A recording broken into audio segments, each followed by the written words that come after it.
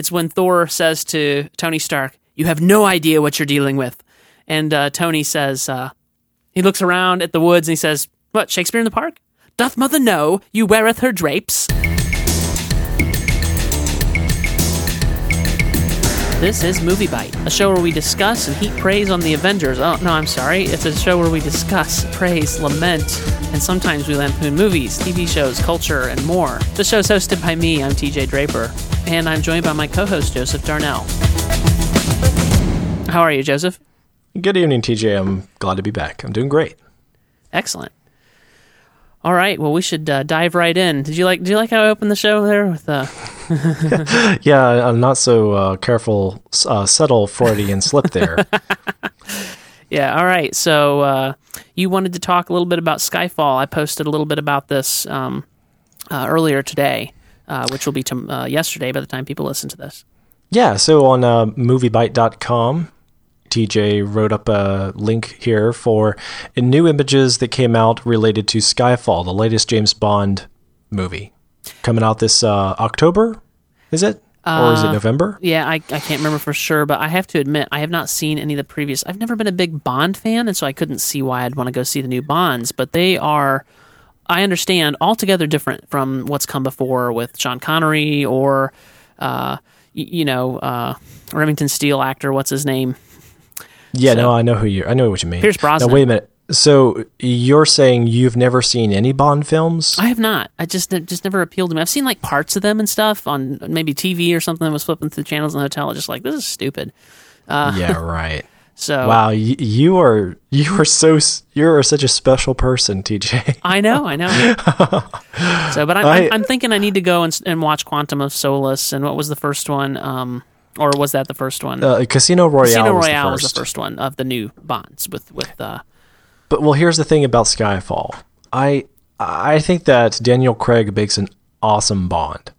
Now, the Quantum of Solace though was a huge disappointment. And it made a lot of people nervous about its franchise. After Quantum of Solace, there was actually some debate, leastways publicly. The general public wasn't too crazy about seeing another Bond film after that one because it just so ruined a potentially good story, and it didn't matter who was in the movie or what kind of budget they had. But do you know why it was such a major flop? I don't. Tell me. It happened right in the midst of the writer's strike. Oh, okay. Now this is all starting to come together. Now, Daniel Craig was already signed on, so was the director. The studio was already committed to it. And if I remember my facts straight, the screenplay writer, he already had a stab at the first draft or so. He had some of the script written, but when the strike happened, it happened while he was in writing. But the production had to carry on. So it's just one of those weird things. I cannot believe this even happened. But Daniel Craig and the director both wrote some lines for the movie. Okay. Interesting. And you're kind of like, okay, Daniel Craig, wow, writing some lines. Okay, well, let's see what he's got. And if you just watch the movie, you'll realize, wow, it's terrible. It's terrible, and it shows that what a difference good writers make. Mm-hmm. So with Casino Royale, you had pretty decent writing and pretty decent acting, pretty decent action, and they made a pretty dull story pretty interesting. Casino Royale is actually based on the original novel by the author who created the character James Bond. Okay. And so it was called Casino Royale, and it was very drab, according to those who have read the thing, because it predated the movie, it predated any comic book adaptation. The author was actually writing it as a novel, and you can imagine, without a point of reference of what Bond would later become, the author wasn't telling the story as this action thriller guy, around the character of Bond. It wasn't an action story per se, so it mostly centered around card games going on at the casino, and so it was a fairly drab story, and the movie did a great job of adapting it. But anyway, I guess that's all I really have to say, except I'm really looking forward to Skyfall. I'm impressed with the trailer and with this little featurette where they talked about the making of the beginning. Yeah, I have to admit that it has me intrigued, the trailers and stuff, so I really want to go back now and watch the first two so I can get caught up to speed. So, the last thing to mention here is that Sam Mendes, the director, I think that's how you pronounce it, Mendes. I think so. He's also the director and producer of The Road to Perdition, and that's a pretty well-known film. It's pretty significant. So, although he hasn't made all that many other great films, directed that many other films at all, he's got some notable ones. So here's hoping. Yeah. All right, Joseph, there is a new television show on NBC produced by J.J. Abrams. Are you familiar with it?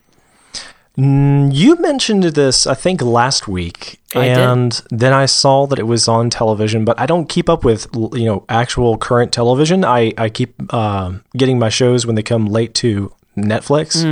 Well, so tell me about this one. Well, this is on Hulu, so it's the day after. Unfortunately, there's no first-run TV on Hulu yet, but so I'm watching it on Hulu the day after it airs. Go ahead. Sometime we should talk about Hulu because I hate Hulu. You know what? I canceled Hulu for quite a while, and the Apple TV has made me rethink that. I'm really liking it on the Apple TV.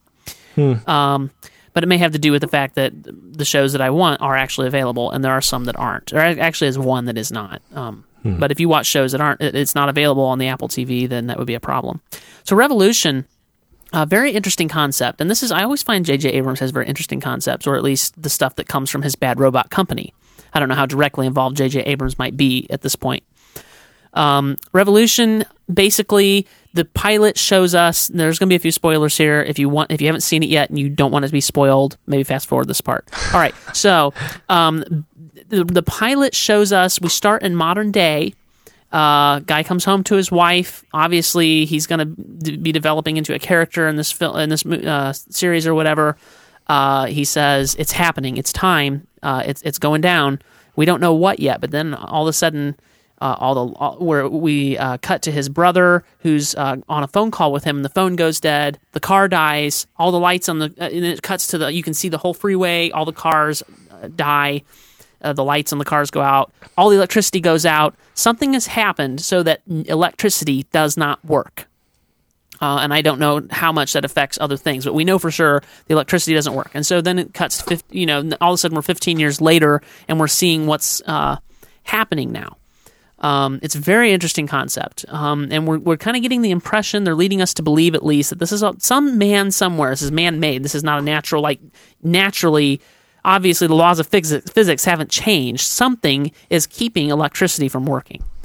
And it's when you think about it, I mean, they had in the second episode, they had a really touching part where this woman, one of the characters, is carrying around her old iPhone.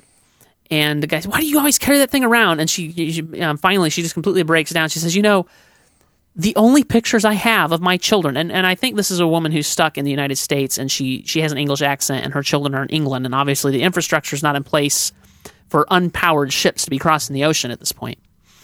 But she says, the only pictures I have of my children are somewhere in this device, and someday I want to see them again. So anyway, you kind of get a feel for the concept. I think it's a really great concept. I mean, and it's really relevant.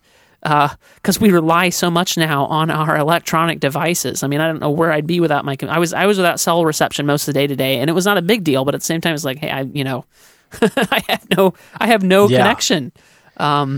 So it's brutal. And even if you have the technology sitting right in front of you, like I did today, but I'm making a switch between one computer to another, you realize on this new computer, I have no access to anything. I got to set up everything all over again. That's why I always work from my one computer, even though it might be slower. I usually always work from my laptop because it's set up the way I want. So I know exactly what you mean. And so that's what makes this concept so compelling, is you can really look and see. I mean, they even showed scenes where there had obviously been riots in the street. They had flashbacks where people were trying to steal food because they were hungry. All this stuff we've become so reliant on, and so it really hits home. I mean, it's a really compelling plotline for a TV show, I think. Anything that J.J. Abrams touches, I think, is worth taking a look at. And although he does have a reoccurring theme of disasters and the like, disasters haven't been well explored and they haven't been well executed until J.J. Abrams came along. I mean, there's been some other good stuff. I mean, I'm not saying that all other disaster films are lacking, but he has really taken them up a notch so that you don't feel like it's just a disaster film with cardboard cutouts getting crushed. These are people that are really fleshed out. So that he interweaves a lot of great drama. Another thing that he seems really good at least with Fringe and with the one season we got of the awesome TV show Alcatraz, still so irritated about that. He really has a sense for how to develop characters that you fall in love with. I mean, do you watch Fringe? Please tell me you watch Fringe. I'm sorry, no. Oh my goodness. Well, you if you did watch Fringe, you would know exactly what I'm talking about. And for our listeners who do watch Fringe, they'll know what I'm talking about. You fall in love with your main characters. I mean, I love all four. I get five. I love all five of the main characters in Fringe. You've got Anna Torv. I'm trying to think of the character's name in the show. Olivia. You've got Olivia. You've got Peter. You got Walter Bishop. I mean, who doesn't love Walter? He's such a great character and so well realized. And he's a very strange character. I mean, he's kind of this mad scientist type who lost his mind a few years back, and he has really great characters. I'm finding that about Revolution now as well. I'm starting to get into the character development, and that's what makes J.J. Abrams shows great usually. So. You have in here you wanted to talk about, I think I alluded to the fact that this TV show is now doomed because I like it so much. And that man, it seems well, like... we are seeing a reoccurring theme that anything you especially enjoy, it gets canceled, but then anything you don't especially care about is really popular. Yeah, well, I think that just speaks to the world's bad taste. There you go. That's the truth. The truth finally comes out, and the truth will set you free. I was just tallying up just a few of the shows that have been canceled that I really loved. Stargate Atlantis, and it ended fairly gracefully, but they did cancel it. It was really annoying, and started up Stargate Universe in its place, which was a horrible TV show. Stargate Atlantis was such a great TV show. Fringe, it's getting a graceful landing, but we only have 13 more episodes. They ordered a 13 episode, basically wrap it up, take 13 episodes and wrap it up, and that's all we're getting. We're done. I have been so blessed that there hasn't been one television show that I started watching, got into, that got canceled. Yeah, The Finder, a spinoff of Bones. Loved that TV show was turning into something good, and they canceled it.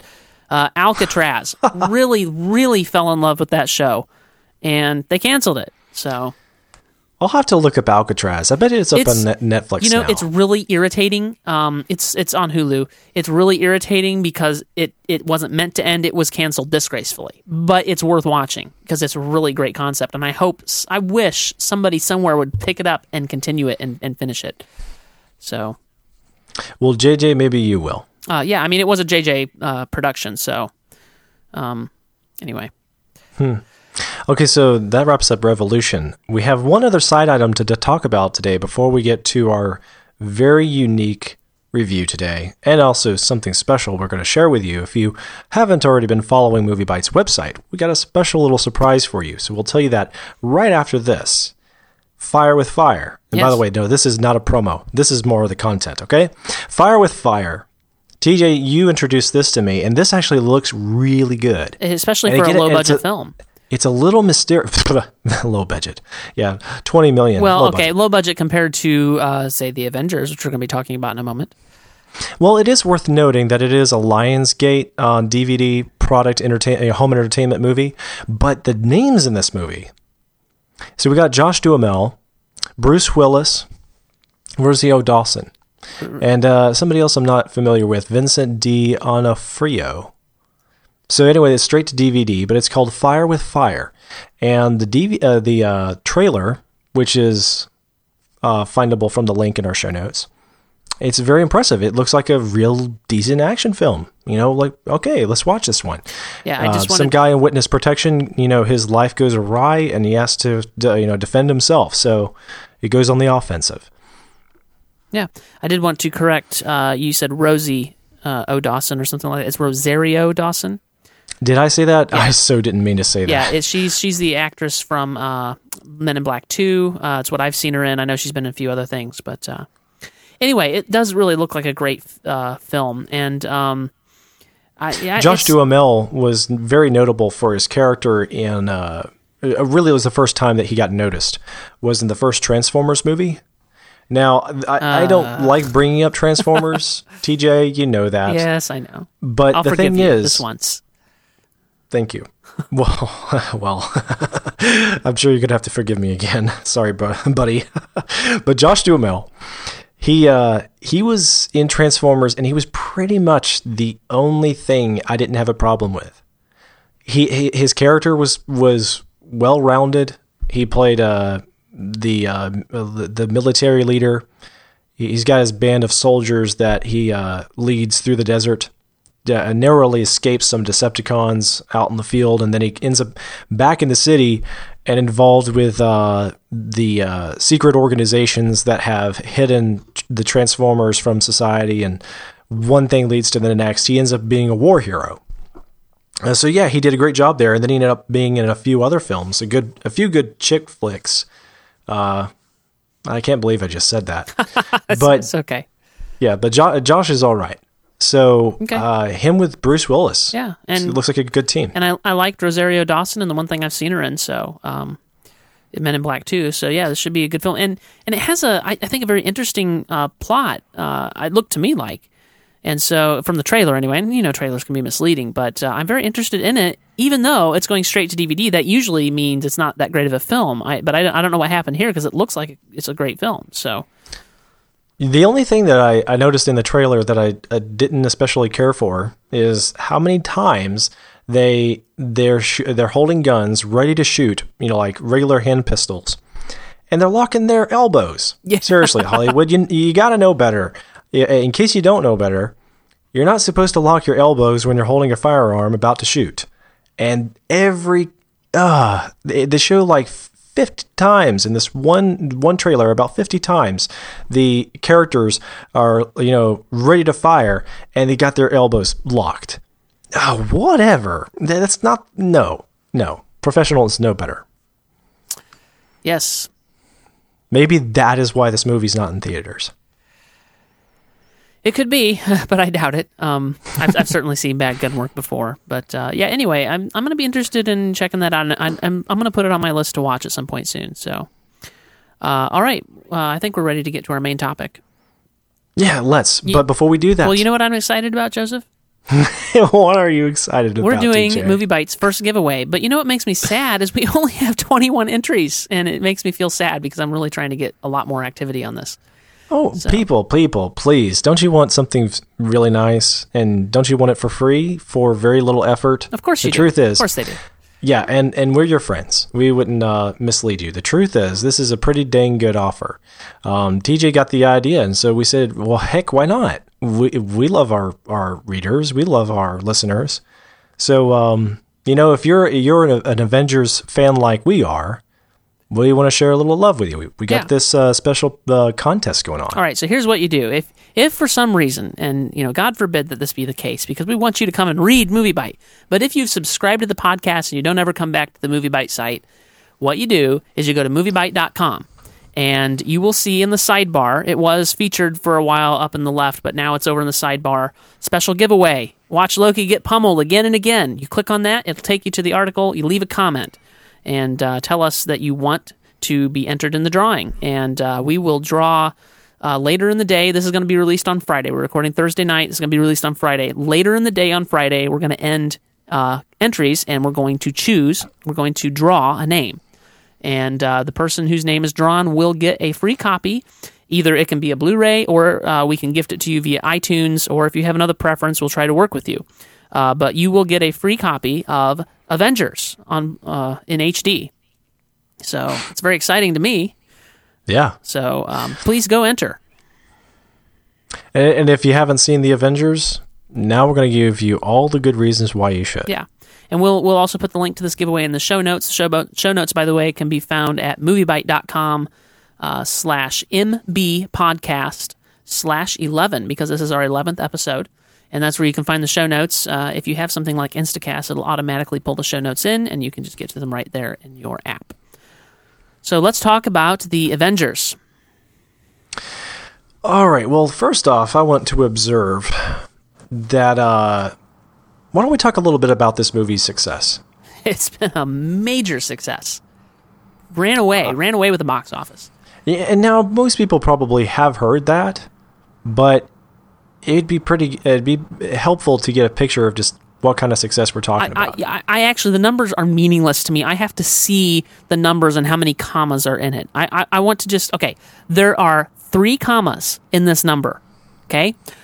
Worldwide total domestic, I'm sorry, I'm mixing my words here. Worldwide gross is $1,511,288,162.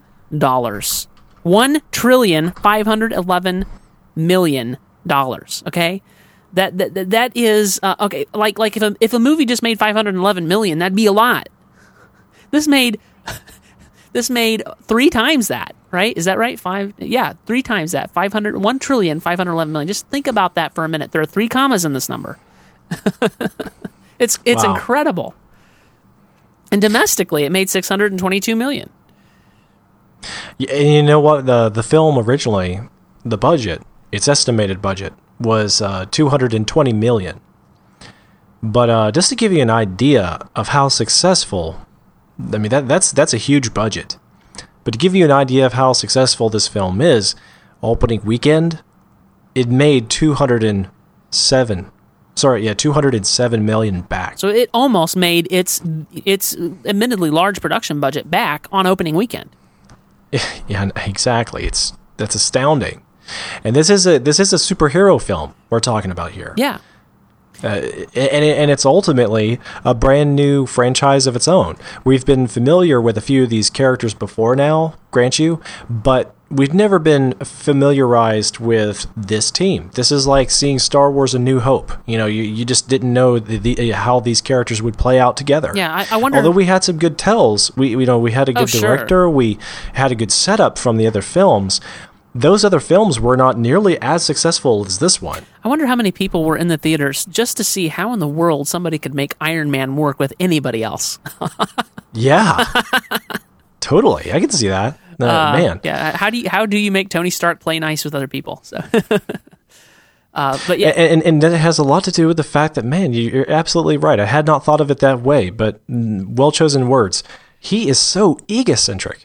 Yeah, although I have to admit, we've been seeing him grow even in the Iron Man films, and we certainly saw him grow very well in the Avengers. I mean, he's and that's what I like about. I like good character development, but we'll get into that in a minute. But you know, that's one of the things I really love.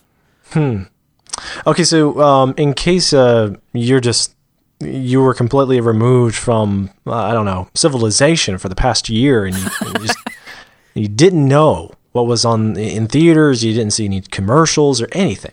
Let's go ahead and tell you a little bit of what this movie was about, what this is. The Avengers.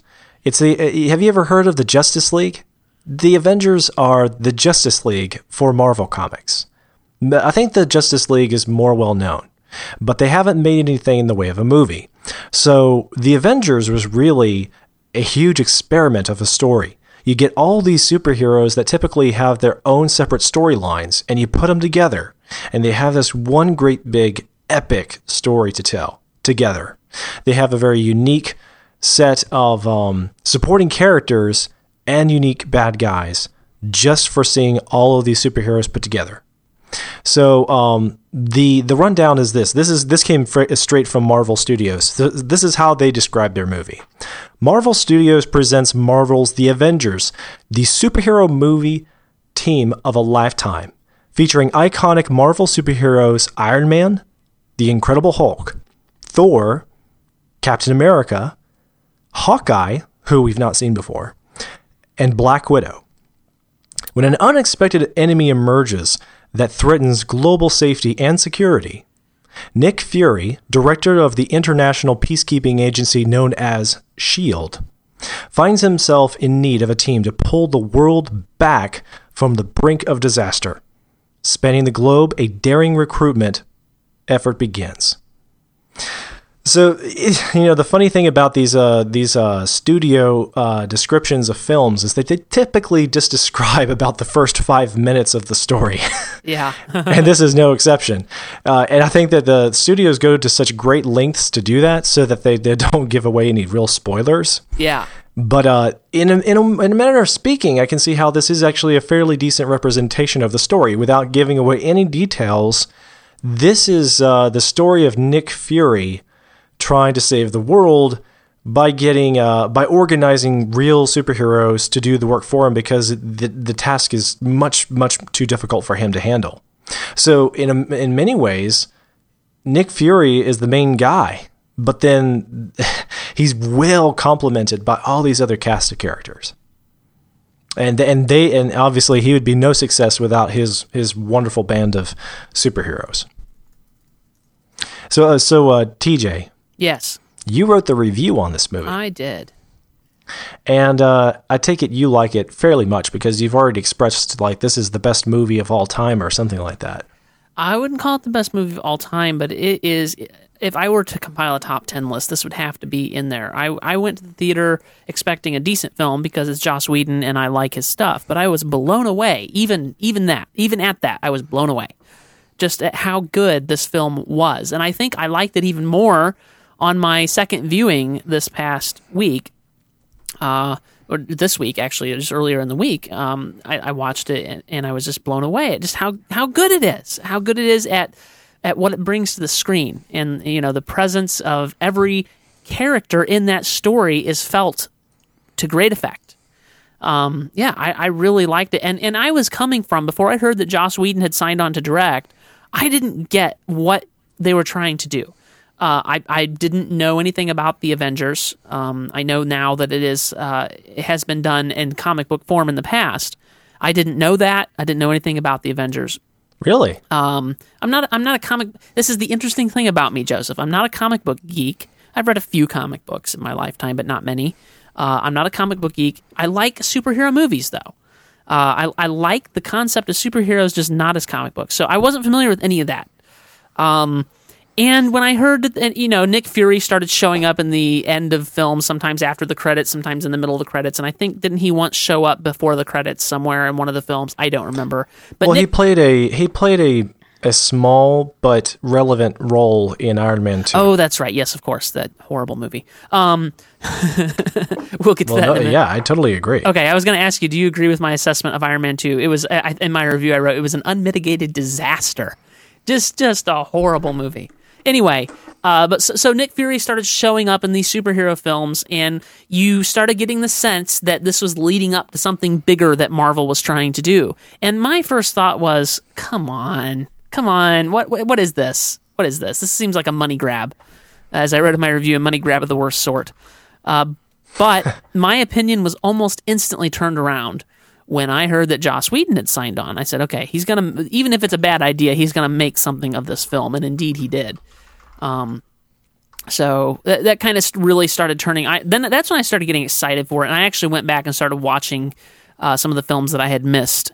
I did, I watched Captain America. I hadn't watched it yet. I just hadn't had time or whatever. And really found Captain America to be probably one of the best of the more recent Marvel films. Besides the Avengers.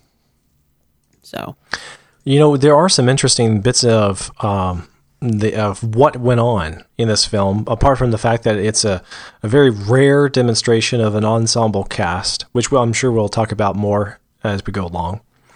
It is a moment of testing Joss Whedon to see what he's really, really made of. If you weren't sure before, he had to pull out all the stops to make this work. Yeah, wasn't that an interesting choice? I mean, what had he ever done? He made one movie and lots of TV shows. He made a movie called Serenity. I don't think he's made any other movies. And then he's been on TV shows. I think, especially in hindsight, that worked in the film's favor, him being a TV director and writer. But as a studio, what prompted them to hire this guy who is an unknown in the movie world? That is a very good question. I mean, it was a great choice, but wow, where did that come from? It was left field. It was really left field to me. I just can't wait to get a hold of the director commentary or a more full length making of. Yeah, because that's important to know. I sure hope they don't take it for granted that.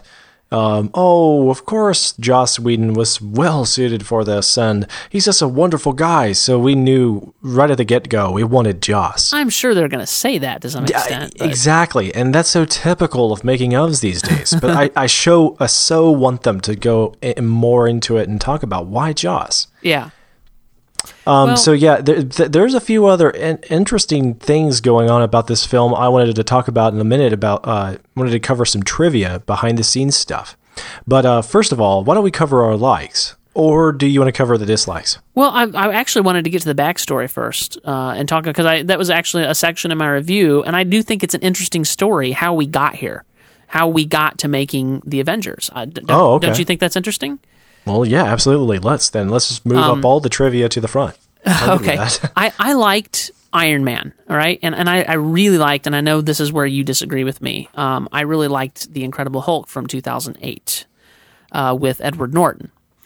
And let's talk about that for a second. I was a little disappointed to learn, and as it turns out, I shouldn't have been, but I was disappointed to learn that Mark Ruffalo was going to be playing the Incredible Hulk. I didn't know who this guy was, and he wasn't Edward Norton. That was all I knew, and I really liked the Edward Norton Incredible Hulk, and so I was really disappointed. I mean, I felt like the Edward Norton Hulk was the first time it had been done right, and so I was really irritated by that. And not only that, we're supposed to believe this is the same guy, the same Incredible Hulk. This is in the same universe. This isn't like we rebooted the Hulk. This is the same character. The events are alluded to. The events that happened in the 2008 film are alluded to in Iron Man 2. I think that maybe even, I don't remember if they're alluded to in the Avengers. But it's certainly part of the story, right? And so we're supposed to believe this is the same guy. So that irritated me. As it turns out, Mark Ruffalo did an awesome job. My only irritation is that it just is hard to believe that you have to suspend your disbelief. I hate it when they change actors. I guess that's what I'm getting at. And speaking of changing actors, it would have been much easier, I think, for the producers had they changed a number of other characters throughout this particular film, the Avengers. And it would have ruined it. But I could have easily seen that Nick Fury could have been played by some other actor, or Captain America. No. I'm not saying it was a good idea, or even that anybody would want that. But it could have gone awry very quickly had other significant performers had been taken out from the other franchises and somebody else had been plugged in. Yeah. But perhaps the reason, though, I bring that up is because one other interesting piece of trivia about this film I wasn't aware of was that this is the first Marvel superheroes movie that was distributed by Walt Disney Pictures. I was not even aware of that. But the reason that this is relevant, and the reason why this relates to who is acting what character, is because, think about it. Yeah, these other movies were made by Paramount Pictures and Universal Studios. The Iron Man, Captain America, the Hulk. So it's just a wonder that we got any of the actors to come back for this one. Edward Norton in the Hulk, that one was made by Universal Studios. Mm-hmm. So to some degree, I think that between ownership, what happened was Marvel was bought by Walt Disney Studios.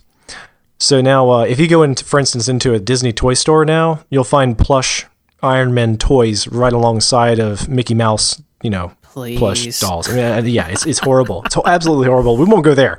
But now that Disney does own Marvel, they don't own all of the characters, but they owned these. And so that's why they were able to use this particular group. But man, it could have just gone so bad had they been stuck with, you can make a film with Iron Man, but you can't use Robert Downey Jr. You just can't. We just won't let you. Maybe there would have been some, something awry in the contracts and the ownerships stuff. I could have seen the mess that could have created. It could have, and it could have so easily had ruined this film. And it is It is funny. I'm going to put this in the show notes, and please view at your own discretion. There are a couple of crude references in it, but the that video that I showed you the other day, Joseph, what's it called? The real trailer or the honest trailer? That's what it was. The honest trailer for the Avengers. Yeah. And it was like including all the characters that Marvel still owns the rights to. That's right. Yeah. I thought that was great. Anyway, I'll put that in the show notes. Okay, so another interesting thing is that, you know, I kind of, when I learned about the Avengers movie coming together, I wanted to know a little bit more about the Avengers. What made them different from, say, the X-Men? I actually didn't know much about the Avengers. So first off, it's my understanding that the X-Men have never been an official part of the Avengers team. They've probably had some comic books where they work together. But as for the Avengers, pretty much any other Marvel character at one time or other has been involved with the Avengers. So they got started back in the 1960s, and the earliest joint of all the Avengers heroes, they were called Earth's Mightiest Heroes. And the original collection of heroes were Iron Man, Thor, the Hulk, but they were joined with Ant-Man and Wasp. Which characters I'm not familiar with, by the way. Ant-Man and Wasp. There was no Hawkeye. There was no Black Widow. And for the record, there's not even a listed Nick Fury or Phil Coulson. So it just goes to show you, man, how this story has come a long way from their roots. Yes. No Captain America even. I know that shortly after Captain America was added, though. And so yeah, it's just interesting. Humble beginnings, and it's come a long way. It was the original Avengers story was put together by Stan Lee, of course. Of course. But it was also in response to the success of the Justice League. Stan Lee, by the way, has an awesome cameo in the Avengers. He does, yeah. If you don't know, Stan Lee was the creator of most Marvel characters. Yeah. Yeah. But yeah, that was funny. That was awesome. Anything Stan Lee is in is usually funny. He has a cameo in all of the movies. He also had a pretty funny cameo in a television show that all we nerds know and love. Okay, but anyway, you want to get back to some of these facts here. We should get back to the backstory, actually, which we were talking about, which led me to talk about the right, all these Iron other, Man. yeah, the other films. I'm sorry, not Iron Man, the Incredible Hulk. And it's interesting, you know, of course, I loved Iron Man, the original Iron Man, great film. And I had high expectations for Iron Man 2, and of course they were crushed. All my dreams were scattered on the floor. Had to pick them up. It was a nightmare. Yeah, I mean, just what can you say about Iron Man 2? The Shield storyline should not have existed as it did. It should have been like, I don't know. It just didn't work very well. It felt shoehorned, and it took away from the primary story. What should have been the primary story. I wanted to see more character development of the bad guy, who is, who's feels like this is an injustice because Tony Stark has developed all this technology, and his dad didn't get the proper credit or whatever before he died. I wanted more development of that, and he has like 2 minutes of development in the film, and then for the rest of the film, he's just there, to terrorize Tony Stark. That in a nutshell was Iron Man 2. Did you have anything to add about Iron Man 2? No, not really. It had a few moments. It had moments, of course. Well, yeah. Because of Robert Downey Jr., it's going to have moments. I mean, he almost always has great one-liners, right? And so anyway, and Thor. Okay, so then we had Thor. I mean, and we're talking about these are the films that you really kind of need to see before you go into Avengers. I felt like Thor suffered from a lack of character development and a lack of chemistry between the love interest and Thor. It didn't work. Not that it. I mean, it should have worked. I mean, because Natalie Portman is a great actor, and Chris Hemsworth seems like a fine actor. It just felt like the script didn't. You didn't make the connection. You didn't make the chemistry. It just didn't work as it was presented. Yeah, I agree. Now, even so, it sure helped to make me warm up to Thor, because before that movie, I just thought it was a terrible idea to use a mythological god from history for a comic book character. I had never any interest in picking up a comic book for the last 20 years, to be honest. But even if I had, if you ever found me looking at the comic books, I never thought to look at Thor. But then the movie made me consider, hey, there's actually a lot of raw potential here. It wasn't the best execution, but it made me hopeful for his character. Right. It did. And I don't know how it existed in the comic books, but in the movie, obviously there's a reason why Thor and his cohorts are considered gods, but they're not. They're really just aliens that are far more advanced and have these different strange things and live on different realms. And in the world that is created here, that works, and that's the way it is. That's kind of the way I view magic in fantasy stories. It's the same kind of thing, and they even make it a little sciencey. So it's not gods in that sense. It's just they're a more advanced race, and it worked well. And you're right. There was a lot of potential. Even though I didn't like Thor, and probably won't watch it that much again unless I just want to sit down and watch the whole thing up through to the Avengers again. I may do that, but It did. Well, I liked it more than that. I can't say that it was a great film, but I still enjoyed it. I'm thinking I would probably give it maybe 3 stars, maybe 2.5. If I were to review it, I'd have to think about that. Yeah, I'd be in that ballpark. But you could see the potential for sure. Like I felt like, in the hands of a capable writer like Joss Whedon, perhaps. I'm just throwing that out there, and a capable director. Again, Joss Whedon. I felt like there could have been story there, but it failed miserably as it existed. Speaking of the potential of a better story for Thor, it's also worth noting there is a Thor 2 that's in production, right? I have much higher hopes for it now that Joss Whedon is kind of in the mix with all the Marvel stuff. Yeah, word has it that he has a lot to do with where Marvel's characters are headed in the rest of the franchise. Yeah, well, I mean, he's taking control of Avengers 2, and so he's gonna need to drive most of the stories in the right direction to get to Avengers 2. Because basically we've got all the stories leading up to Avengers, then there's going to be stories after that, and those need to lead up to Avengers 2. That's my understanding of how this is going to work. And that's great. That's awesome to me. This is kind of like TV. It is. It's kind of like TV. Interweaving and splitting up again and coming back together. Yes, it's an interesting way. This has never been done in film. No, and it's taking all the things I love about TV and putting it into the 2-hour format and putting a lot more tender loving care into it. So it should, in theory, be good. So that was Thor and Iron Man 2. Now we come to and the Incredible Hulk. Now we come to Captain America. And I had already seen Thor, I had already seen Iron Man 2, so my hopes were not high.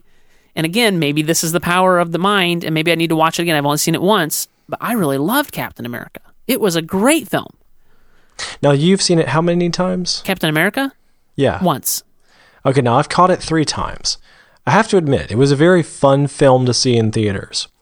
I still enjoyed it even so. In the process, I actually acknowledged while I was watching it the first time, I thought that the Red Skull was, very two-dimensional. But even so, I enjoyed his character. It wasn't about him, though, either. He worked well with the whole background of the Nazis.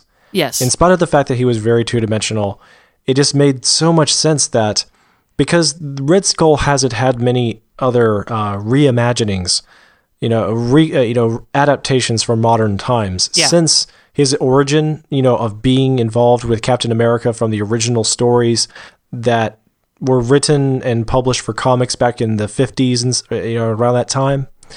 I didn't expect for the Red Skull to be well developed, to be a very 3-dimensional character, to be a well-rounded villain. Mm-hmm. So I actually thought that Captain America, one of its strengths was its weakness, that it harkened really well back to the old school. It really reflected a different time. Which is probably why I liked it so much more. Now, it's not perfect in its execution there. No, it's not. What was the name of the woman, the leading lady? But she didn't strike me as being realistic or... And because it was so unrealistic, it was such a put-off that she was not supposed to be such a high-ranking officer-type woman for that time. Peggy Carter, played by Haley Atwell. Yeah, I really enjoyed her character. Yeah, I enjoyed her character, but I just thought, oh, come on, this would have never happened back in that war. Yeah, You'd maybe. have never seen her bossing around men. This is true. It was a different time. I know, but and you know that's what? the thing. It's just about completely historical overlooked it. accuracy. When that came around, it was just such a But you know what? We're already completely in a different world because, come on, superheroes. So it worked for me. I was okay with it. Yeah. I mean, ultimately, it doesn't break the film. It was still very fun, and I'd have to agree with the critics and the audience in general that it gets about a 3 out of 4 stars, or about a 75 percentile. Yeah, I'd probably give Captain America a 3.5, maybe a 4 if I really sat down and thought about it. But so those were the films leading up to the Avengers. It was better than Thor. Oh, far better than Iron Man 2. I don't know if I'd say it was better than the original Iron Man, but it was a really good film, and I really, I definitely cried when Captain America went down with a ship, and was, I cried with Peggy, so it succeeded on that level. So, Yeah. So now that we have talked about the films leading up to the Avengers, we should talk about the Avengers. Now we're there. We're there. We're here. Here we are. Now we can talk about the Avengers. And we haven't been doing that for the last 20 minutes. No, we have in a roundabout way, and the reason we do, because Thor really, it's the one film you really, really need to see.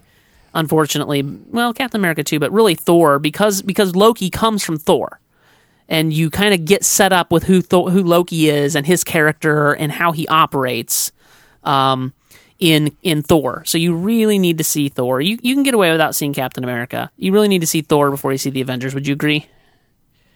Yeah, I would highly recommend it. Yes. So I would recommend seeing them all if you haven't before you see the Avengers. If you haven't, and again, shame on you. But if there is any of the films that people could skip over just to save themselves a little time, which ones would you say they could skip?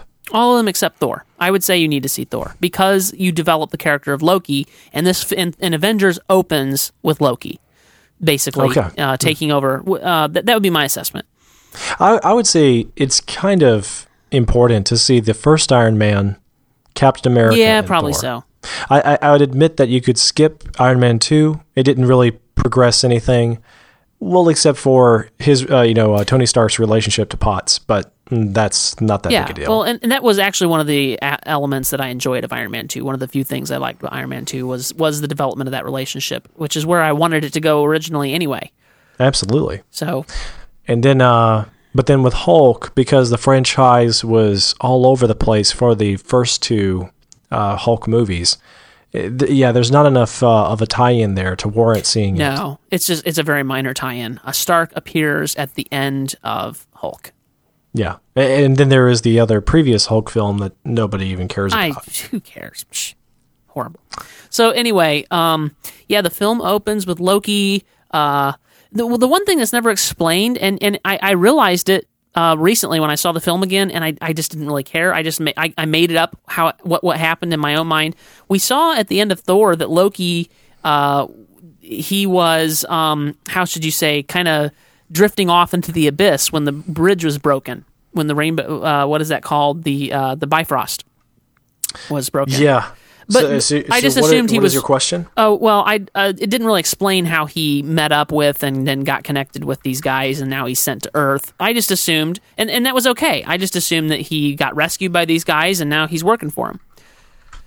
So, but I have seen that complaint. It's like, oh, suddenly Loki's risen from the dead. I never assumed he was dead, but wait a minute, didn't you stick around for the brief clip at the end of the Thor credits? Now that you say that, it is kind of coming back to me. Maybe I've forgotten it already. Well, yeah, it's easy. It's very forgettable. But some of the other all of these films have a little clip at the end of the trailers, and this was the one that shows that Loki had already started working with one of the scientists from the Thor movie. Okay, and who took a prominent role in the Avengers, and so they kind of tweaked the setup. It set it up one way, and then in the way it was represented in the film, it took a different turn. But they did show that Loki was alive and well at the end of the Thor it still credits. doesn't solve the problem of how is he alive and well? Oh, you know, right. and you know what? Absolutely. I was okay with that. The reason I mentioned it is because I've seen people complaining about it. I was okay with it. I didn't care. My mind made up the backstory. It was good. I was good to go. We just skipped right to the relevant stuff. Here's Loki. He has a Tesseract. You know, that's bad. Yeah. Yeah. So, yeah, I mean, and I really actually really liked the way this film opened. I've seen a lot of people complain about it. It's like the film got going, you know, and I loved the film, but I hated the way it opened. I liked the opening a lot. So, Yeah. I have to admit that when the S.H.I.E.L.D. headquarters collapsed on itself, that was almost gut-wrenching. Like, I was cringing with Nick Fury. I was like, oh, that's gotta hurt. yeah, but at the same time, wow. you know that this is Samuel Jackson, and he's going to go kick some butt. You know, this is not going to sit well with him. You know, as he says to Loki later, you've managed to make us mad. You might not be glad you did. So, yeah, I particularly liked, you know, because in Thor, Loki is kind of developed as as he's known for, the god of mischief. He's developed as that kind of villain who's, you know, he's more of mischief and not of villainy. But now he has that very thinly veiled rage going on. Very thinly veiled. He's changed a little bit. He's moved on a little bit from the character he was in Thor. So that's all I have to say about that. Do you have anything to say about that? No, Loki was... Well, I want to say that Loki, while it's important to be familiar with his background, it doesn't help the fact that at times it's hard to take him seriously because of his juvenile manner. He's the kind of fool that you just kind of like shaking your head thinking, you really only want to be the villain because you simply want to rule. You simply want to have all the power. You simply have to have possession of all the toys. That's what it is. It's all exactly. It's all brother envy. He only wants what he wants. He's only a villain because he's reactionary, because he's purely out to do the bad thing, so long as it is antagonistic towards his brother Thor. Sure. So part of me just looks at the guy and his character, and I'm like, you are just so pathetic. Yeah, well, and I have to agree with Hulk that he's a puny god. A puny god, yes. Yeah, well, it is interesting. It's like because he didn't really think through his plan very well, as Tony Stark points out to him just before the end battle starts. He goes, well, you've managed to tick us all off, you know, or whatever. And Loki says, well, that was the plan. And then Stark's like, he just looks at him for a second and goes, not a great plan. Yeah. Well chosen words, too. Yes. So, I particularly love that. I did love that. I love the dialogue in this movie. You know, it's like when Nick Fury says, we have no quarrel with your people. And Loki goes, an ant has no quarrel with a boot. Yeah, while we're talking about the things we do like, the dialogue was exceptional, but one of the strong points of the dialogue was it constantly supported the narrative. That this film could have easily gotten lost in a bunch of action, but it kind of harkened back to, say, the good dialogue of the first Spider-Man film by Sam Raimi, in that it propped up the characters so well. It was well executed. It didn't just convey humor, and it didn't just say the facts that you needed to know to progress the story. It also maintained soul-searching, you know, for these characters, that they were exploring their own, weaknesses, yes. shortcomings, their strengths. This is... And it was meaningful. It was meaningful dialogue. Like, so often, you wish the dialogue could just get out of the way. Stop the dialogue, cut it out, simplify the story by less dialogue.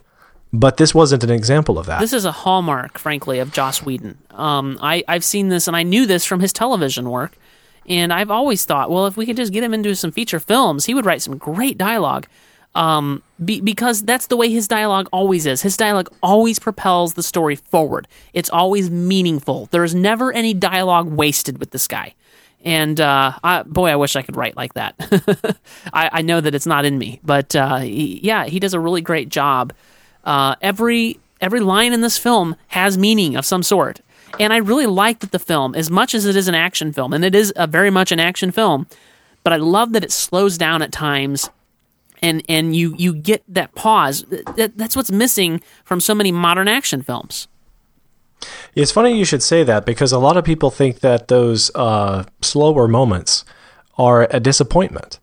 But No. that is debatable. I think that a well-paced film doesn't mean that they're all a bunch of highs with no lows, or that a well-paced film means nonstop, breathtaking, heart-racing stuff. I think that a hallmark of poorly paced films is that they are all action, and it's all action, and it's all highs and no lows. I mean, that just makes for a flat line. That's a very poorly paced film. This film was very well paced in that way. No, well, I mean, and at the same time, I don't want to, give it all the glory and all the credit for having an exceptionally well-paced film. I mean, I would say I have to be less critical of it than a lot of the others that I've discussed the film with. There's a number of people out there that think that the one noticeable shortcoming of this film is that at times it just dragged. I don't agree with that at all. I'm not among those people. I can see why they would say that, but I don't agree. In fact, I would say that the quieter moments are some of the stronger moments of the film. I never felt that this film dragged at all. I am very much a proponent of, as I said, let's not just rush in and make it all action. Let's stop and let's sit back. You need valleys in between the peaks. You have to have that to have a well-paced film. Certainly. Now, hey, we do want to press forward here. Let's talk a little bit about the details, because it's easy to get lost in the big picture and the broad qualities that we like or dislike. Were there any specifics, like a particular plot twist or character development or plot gap or anything that you want to especially note that you liked or disliked? The one thing, and again, I mentioned this in my article, it really is the only thing I can think of that I don't like about this film. And that is the treatment of the Hulk. When he turns into the Hulk, when Bruce Banner loses control in the helicarrier, and he turns into the Hulk, he's completely out of control. There is no controlling him. He's tearing things up. He does not distinguish between good guys and bad guys. He's just a green rage monster. And then later in the film, he becomes the Hulk in the last battle, and here he is fighting alongside his allies. He's rescuing people. He seems to be self-aware. Sure, he's a little bit. He punches Thor in that one really funny scene. It was really funny, but it was very self-aware. Like he did it like this guy can take it, and I got to let my rage out. Here, you take it. But didn't you get that sense that in the battle he was self-aware? Yeah, agreed. Come to that point. And it's just stupid that, and I've explained this to myself in this way, that when he's provoked into being the Hulk and he's losing control, that he's gone into this Hulk character with no control, and so he has no control, but he chose to be the Hulk in that battle, and so he has some semblance of control. That's how I've explained it to myself, but I still find it to be a weak plot device to do that. Do you have a different opinion? Totally agree. See, I'm glad you pointed this out. This wasn't something that I really considered while watching the film, but you're absolutely right. And after reading your review, I'm glad you did point it out, because it's one of those rare moments where you're like, wow, I was actually tricked into believing this movie had practically no flaws. But then to actually watch it the second time with what you're describing in mind, you're absolutely right. And you know what? The way I think that they could have fixed this is had they just added maybe 60 seconds worth of an explanation or a little bit more character development for Bruce Banner. Yeah, and I think my explanation is plausible. They just don't mention it, and it's never been mentioned before. They didn't need to do much more to really sell it. They just needed to do a little bit more. Like, you noticed that they took several occasions throughout the movie to demonstrate the inner turmoil and frustration and control issues that Black Widow was experiencing. Sure. Several times they show that she was really wrestling with some dark stuff. But then she overcame those things, and she always got herself back into control, and she managed herself. In many ways, they demonstrated her exercising control the way that I kind of expected of Bruce Banner. And had they just given him 20 seconds here or there or somewhere, so that we could identify, hey, he's actually working through this. He's actually getting a grip of this. Then I think that I would have been sold on it entirely. I agree. And, it's funny that you mentioned Black Widow and her storyline. Every time I write a review, every single time, later, even though I may spend a long time on the review, like this review I cranked out because I needed to get it cranked out. But I've spent sometimes a couple of days on a review, and I'll still go back and go, oh, I wish I had written about whatever. And Black Widow, I wish I'd have written more about Black Widow because I found her storyline very compelling, and not for the typical teenage boy reason that she was played by Scarlett Johansson. Oh yeah. I just found I liked Black Widow's storyline far better. Of course, Iron Man 2 did a horrible job with Black Widow, but in the Avengers, I appreciated it and enjoyed it a lot. I liked that the Avengers team includes these human people who have no special powers, but except for those that they have developed themselves, these as spies or whatever they were. I liked that, and I liked special agents. Special agents, yes, and I liked Black Widow as a character. I really, I think that worked well. Nick Fury would be another great example. Who knows how he lost his eye, but in spite of losing an eye, he's still their leader, and he's still very capable with a gun. Yeah, and that, of course, leads to another one of those humors. Nothing is sacred to Tony Stark, and so he walks up on the bridge, and he covers one eye, and he's trying to... How does he see these things? It was funny. He turns. Sounds exhausting. But anyway, yes. I love Nick Fury, too. He was a great character. It's interesting. Well, I didn't know when I first started seeing him. I don't know if this was on purpose or not. I didn't know whether he was a good guy or a bad guy when we started seeing him at the end of the credits and stuff on these different various films. Thank you for bringing that up. Can we talk about Nick here for a second? Yeah, because I want to mention... Love Samuel L. Jackson. He's one of the characters on the one hand that gives it a little bit more brevity.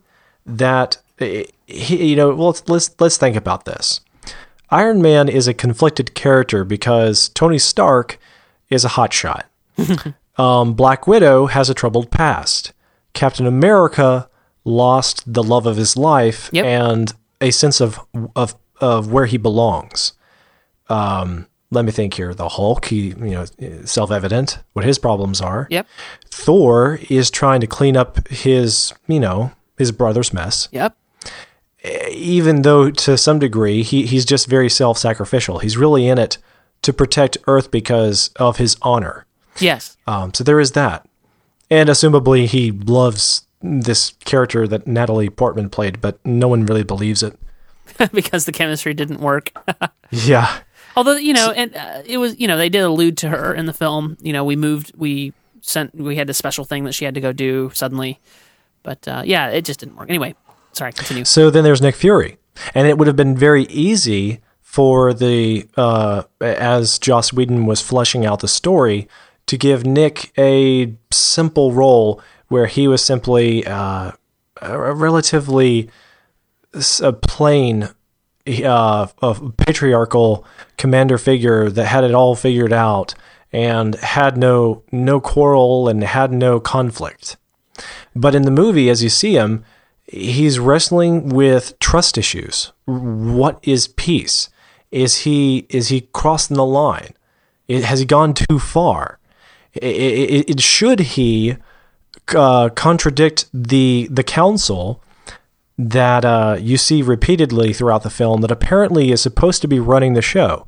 Like, Nick has to make some tough choices, and he fudges on the truth.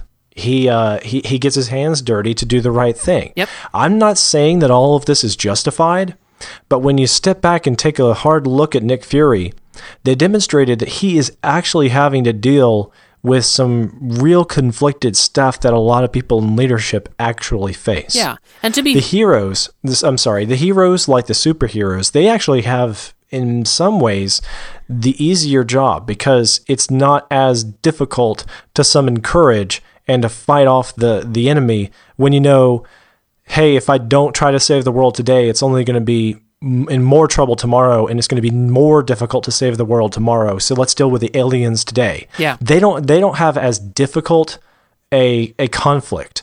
Whereas Nick is thinking, oh man, I want to save the world today, but how can I do this?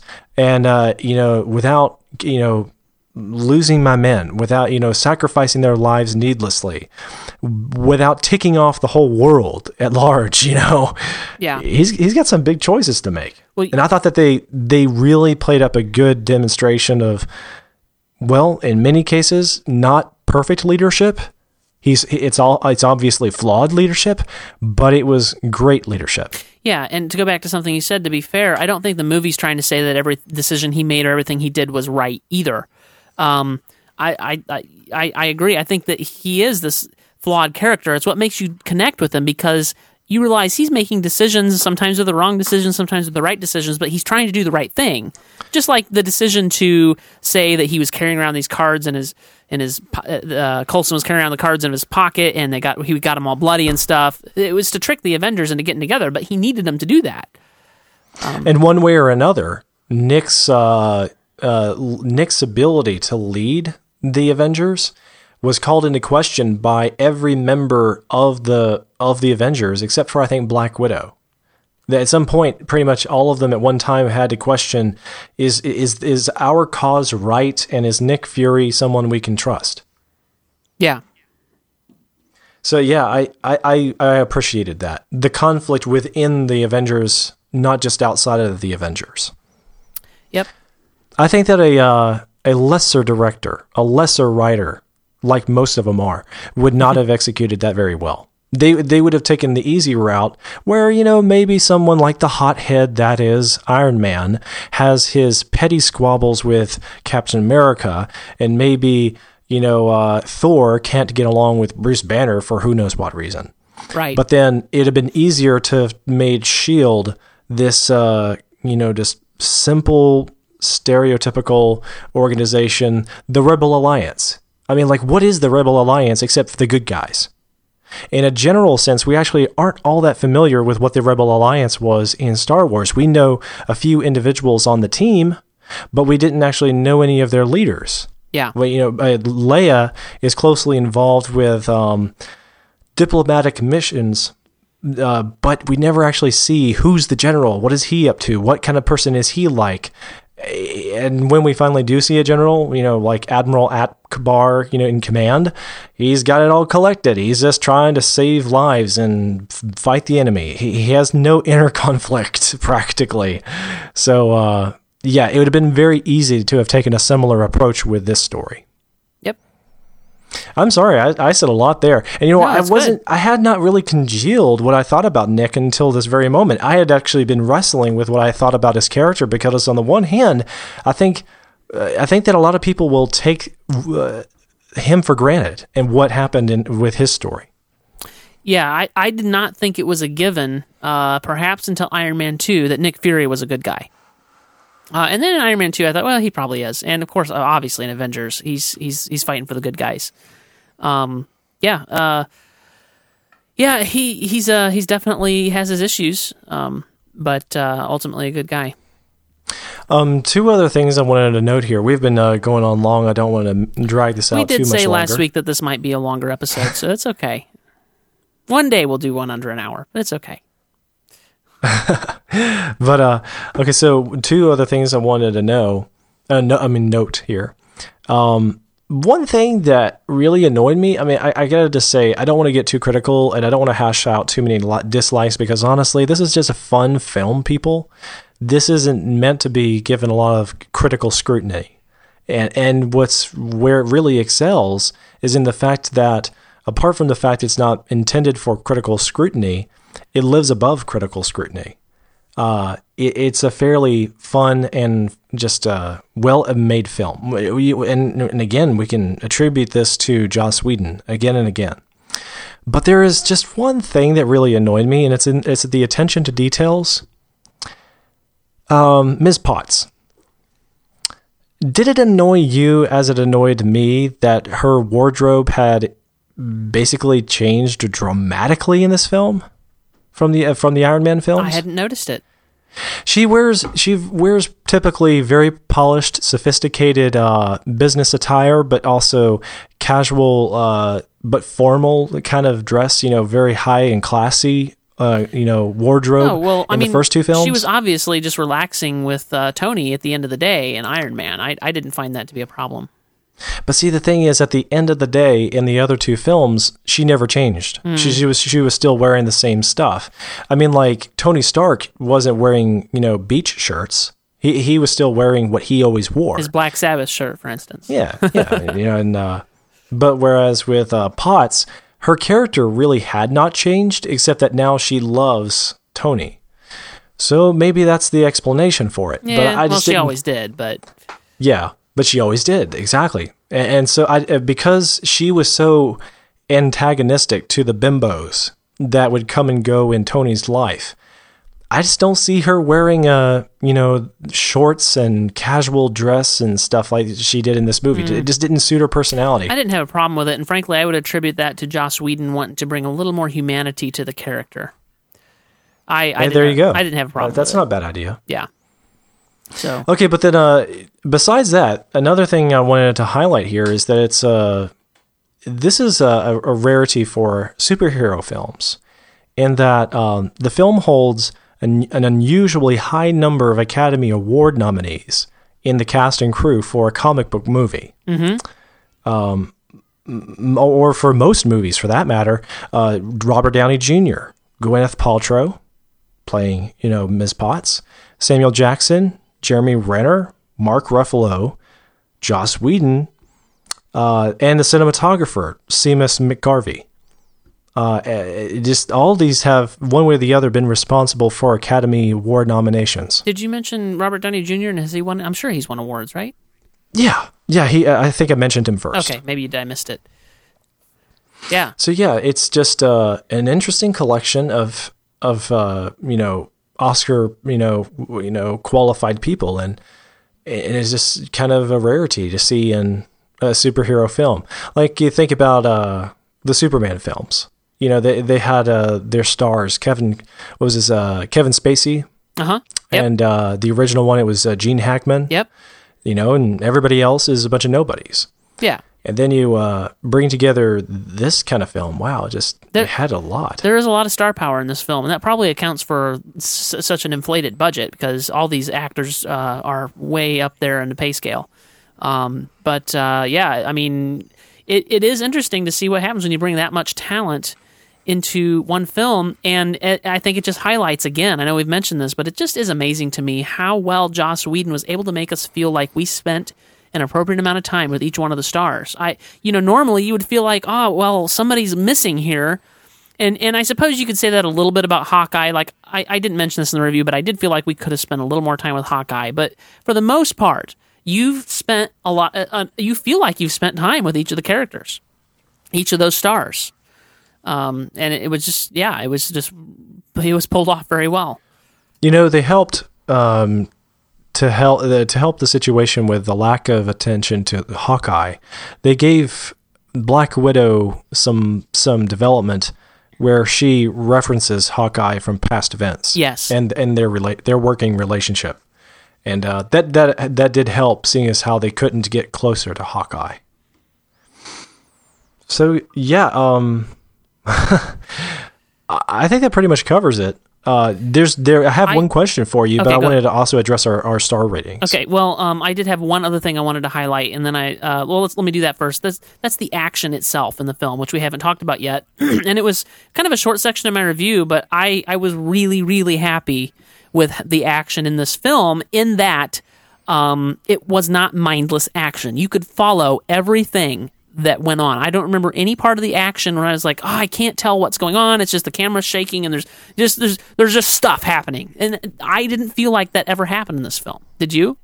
No. I wrote, I hate mindless action scenes, and I really do. And I did not feel like there was any mindless action in this film. It was all, while convincing as action scenes, that it was all followable. You could tell what was going on. And is there anything in this world that's mindless that you especially care for? No. Oh, okay. I was just wondering. Well, unless you're just mindlessly sitting around watching TV at the end of the day because it was a long day. I mean, sure, okay, but I'm talking about as far as I'm sure you're talking about in general mindless things. Yeah, no. Of course. Did you have any? I want to talk about favorite because this is filled with such great dialogue. Did you have any favorite lines from the film? Oh yes. But there's so many. There were. I've narrowed it down to two of my favorite lines. But there were a lot of great lines. But well, you go ahead with yours because okay. I have not congealed my thoughts there. It's I think my favorite. I have to say, I think my favorite line is when Captain America says to Black Widow, "There's only one God, ma'am, and I'm pretty sure he doesn't dress like that." That was such a great line. And now I don't want to spoil that one for you, but I have a theory about how that relates to the arc for Captain America. Maybe we'll discuss that another time. Maybe in the After Dark. In the After Dark, let's talk about that particular line. Okay. Hey, you're not supposed to say that on the actual live show, the After Dark. You've ruined it. No. I'm just talking about after we're done on the show here. Anyway, you're the one that really. All right. And then the second favorite line, like I said, these two were competing, and they may still be competing, but it's when Thor says to Tony Stark, "You have no idea what you're dealing with." And Tony says, he looks around at the woods and he says, "What, Shakespeare in the park? Doth mother know you weareth her drapes?" That was okay. That is close to number one for me. One of the best lines in the film. Just I mean, who thinks of these things? And Joss Whedon, of course. Okay. Third favorite, and then I'll stop. "Have a care how you speak. Loki is beyond reason, but he is of Asgard, and he is my brother. He killed 80 people in 2 days. He's adopted." Yeah. Classic Joss Whedon writing. But anyway. That was good. So you're saying that his writing was, from his TV shows was up there with this? You would say that what he's great at? Okay, this type of dialogue, this care and thought, is the way most of the Buffy TV series is. I mean, he didn't write every episode. But you could, even when he didn't, his influence was there, and the ones that he wrote are just superb like that. So, okay. And Firefly, of course, too. I mean, everything I've seen that Joss Whedon has done has really smart dialogue, really, and it propels the story forward. And it's funny, it's witty, and that's what I have to say about that. Well, cool. So here was my question. Between, I think that I'd like to know what I think of this myself. Between the Batman, The Dark Knight Rises, and the Avengers, would you say it's a tie, or would you say The Dark Knight Rises and the Avengers? Distinctly, yeah. Would you say you especially liked one over the other? I would. Which so it's the Avengers. The Avengers, of course. And the reason is because why? I said in my review that it even toppled Batman Begins. Which is saying something because previously Batman Begins was my favorite superhero film of all time. And this has toppled it. And I would certainly put Batman Begins ahead of The Dark Knight Rises. Okay. But why would you say that? Ultimately, I think that... that's a tough one. How am I going to put this into words? As much as I enjoy... Batman. I really Nolan's Batman, let me clarify. As much as I enjoy Batman Begins and even The Dark Knight Rises, it's not a film that I feel like none of the three films are films that I feel like I can watch often. I can't watch that trilogy often. And Avengers, I feel like I could watch this a couple of times, 3 or 4 times a year and not feel heavy and overburdened by it. It's fun and it's serious, but it's also serious. It takes itself seriously. But it's fun. I don't know. I guess that's why I would say that. Okay. So in one sense, it's actually the entertainment value. When you put it that way, the one is more of a masterpiece, and then the other one is more just engaging all the way around. You really appreciate, but the other one you want to hang up in your bedroom. I don't know that I would put it that way. I don't like the way you put that because I would say The Avengers is a masterpiece too. Oh, okay. Okay, yeah, I'm not saying it isn't. I'm just throwing that question out there. You seem to contrast it that way, and I don't like that the way you're contrasting that. At least speaking for me. It is one of those things that is so difficult to define. Do you know what I mean? Yes. But I know. Now, in my mind, the Avengers takes the top spot. That's all I can really tell you. And I can try to tell you why. It's one of those things that's so subjective and hard to do. I think that when you list the pros and cons, although I haven't really done the math in my head, to be honest, I just think that based on my impressions of these films from the last few months as I've pondered them, I think that there are ultimately more cons in The Dark Knight Rises than there are in The Avengers. Certainly in The Dark Knight Rises. If you had told me you liked Dark Knight Rises better, I'd have to question your sanity. If you told me that you liked Batman Begins more than The Avengers, I could well respect that. And that's kind of where I sit. You are putting Batman Begins just above The Avengers. Is that what you're saying? Yeah, that is what I think. I respect that because do not take me wrong. Batman Begins is a great film that I think will go down in history as a great film, as a work of art. And I don't know. I hope Avengers does because I like it so much. I don't know if it will or not. So I guess that's saying something that I know that I can say that about Batman Begins. I don't know if I can say that about Avengers. Personally, I like it better. A little bit. I think that ultimately one of the reasons that the Avengers is just so compelling is that it represents a really fun film. It is just a fun story. I think that guys and girls, they love it equally. You know, if you're not familiar with superheroes, you're going to like this film. Yeah, my wife loves it. But at the same time, it's really, really true to a lot of the superhero feel. It hasn't, I mean, after all, Thor is very fantastic. The villains were very fantastic. I wasn't crazy about the aliens, but I bought them because they were such in a so small many other role, ways. really. And because the film was about the Avengers and their development as characters. And the aliens were there to get the story where it needed to go, but... Yeah, a lot of movies, they focus on plot. And Batman Begins, Dark Knight Rises, they, in large part, they developed characters, but they were focusing on plot as well. With the Avengers, it was a great character development story. Plot came second to characters. And, it excelled at it.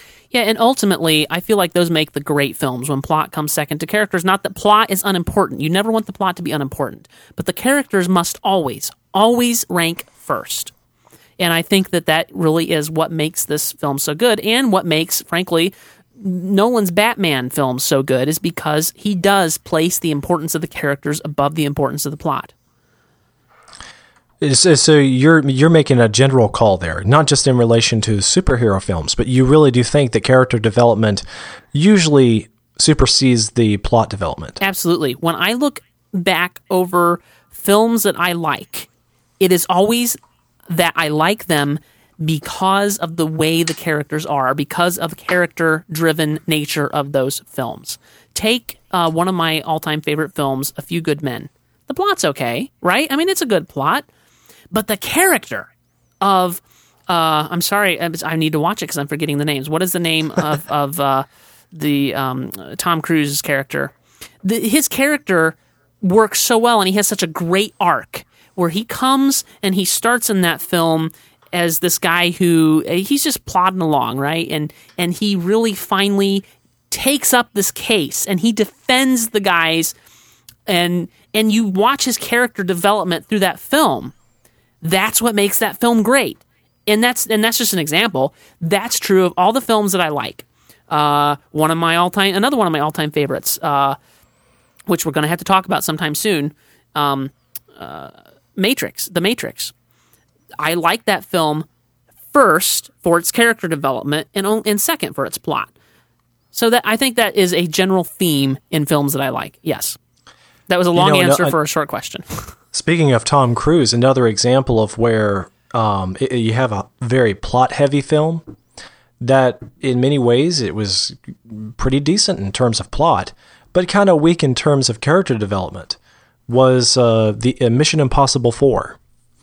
That film had the budget, it had the cast, it had decent acting, but where it really counted, the character development was practically non-existent. I mean, there was a little bit of hint of it here and there, but for the most part, the roles fulfilled by characters, Tom Cruise was playing and Jeremy Renner, they could have been executed by any actor. It didn't take talent to just be the action hero dangling from a skyscraper, and it was very plot heavy. So yeah, I think I'd have to agree with you. Character development is more important to me, and probably that is probably one of the bigger disappointments.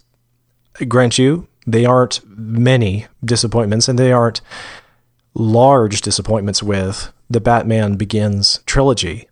But one of those noticeable disappointments is the way in which the character development of Bruce Wayne kind of stumbles all over itself. Are you with me, TJ? Yeah, you're talking specifically about The Dark Knight Rises? I'm thinking that with The Batman Begins, Bruce Wayne's development was exceptional. Yes, agreed. And then from the get-go with The Dark Knight, it hit a rocky road.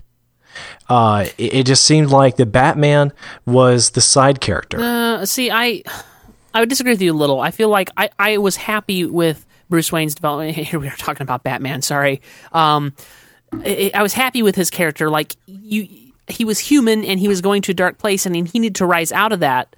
But I think it really faltered with The Dark Knight Rises. Well, definitely. Yeah, I think The Dark Knight Rises is not as good a film as The Dark Knight, ultimately. And the only reason we bring this up is in comparison, to give us a better picture of what we're talking about in relation to the Avengers. Yep. Because, bringing it back full circle, everybody, at the end of the day, they're not going to care about the aliens. They're not going to be thinking about that. I mean, years from now, adults are going to say, who did they fight again in that movie? Yeah. They won't remember. They won't. And to some degree, I think that the reason that we have anything to appreciate about Loki is his character. Agreed. And he offers all this opportunity for the other characters to create some dialogue and awesome cannon fodder. Mm-hmm. I agree. he's just asking for it. Well, I'm glad we got that settled. I'm glad to have that debate off of my mind. I guess I like the Avengers more than I like the Dark Knight. Oh, is that where you're coming? Oh, okay. So you were of the previous opinion before we did this episode. Well, before I saw the films, I expected to like the Dark Knight Rises more. I think that's fair. I would have said I would probably expect to like any Batman film better than the Avengers, even knowing Joss Whedon was on board. As I said in the beginning of this episode, or when we got to the Avengers section, I was surprised at just how good a film this was. I was taken a little by surprise. And by no means is this a reflection per se on the directors. I still think that Christopher Nolan is exceptional. Exceptional, absolutely. That was the word that I was going to use. Yes, exceptional. But so is apparently Joss Whedon, and in different ways. I think different aspects of their filmmaking makes for great filmmaking in different ways. Yeah. So there you go. That's the Avengers. Are you sure? I think we could talk about this for at least a few more episodes. We could, and maybe we will. But I think we should table it for now, because we're going to lose people if we don't. Okay. I already feel like, I was looking at MovieByte. I have to tell you, I was looking at MovieByte the other day. I was like, we write a lot about superheroes, and my wife pointed out to me, you guys do a lot of action, but you don't talk a lot about drama. I'm like, yeah. Well, for what it's worth, we are going to have a drama that we're going to address next week. At least two of them, I know. You want to talk about what we're going to do next week? Yes. We both of us threw out two different movies, and we said, well, let's just do both of them. Let's not do a lot of side items next week. Let's just get right to our discussions, and we'll talk about two films. And I think that's going to work well, because as much as I think I'm going to like one of the films, I don't know how much I'm going to have to say about it. It's going to be a decent film that's just a lot of action, probably. That's Looper. We're going to talk next week about Looper. We're also going to talk next week about Trouble with the Curve. And the reason I'm interested in this at all is not because of Clint Eastwood. I'm not a big Clint Eastwood fan, but because of Amy Adams. I'm a big fan of Amy Adams and the movies that she makes. And so I'm looking forward to seeing if that's a good film or not, and I hope it is. And while we're at it, we taken on a double feature there, two major films, given a review for both in one episode. We'll try to watch our time and track how long it's taking, but we do want to talk about briefly another film that's out right now in theaters, a very serious drama, very philosophical drama film, and that is The Master. I saw it this past weekend, and I'm still stewing over the movie. I'm still collecting my thoughts and doing a bit of research, because this is a very heady drama at that. Yeah. So, we're not shying away from them. We just... Are you going to write us a review on MovieByte? Oh, I have one in... right now in the works. Excellent. It's well over 500 words, and it keeps growing. It's just it's one of those films that has a lot to say about it. Well, I hope it's over 500 words. I think what was the word count on my Avengers article? I want to say it was like 1,800 or something. Wow! Is that maybe I'm That's thinking? awesome. Hang on, maybe I'm thinking wrong. Let me copy. Here we go. Copy and Mao, which I use to write my longer form articles. Mostly just for the preview aspect, has a great word count. It's more than I thought. It's 2,051 words. But some of that, I have to say, Joseph, you pointed out to me that I talked about the smart dialogue but didn't have any examples of it, and then I went and I handpicked some really favorites and just copied and pasted them into there. I don't know if you saw that section of my revised article since you proofed it. Oh, yeah. It's a great review. So good job there. Thank you. I appreciate that. I was afraid as I was writing. It's like, man, and this is why you remember, just for our audience's sake, I instant messaged you and I said, Joseph, quick, help me. What were some of the weak points of this film? I don't want to sound like just an idiot stumbling all over myself to say nice things about this film. I couldn't think of any except for that the Hulk character development issue. But there's just what can I say? I really love this film. So.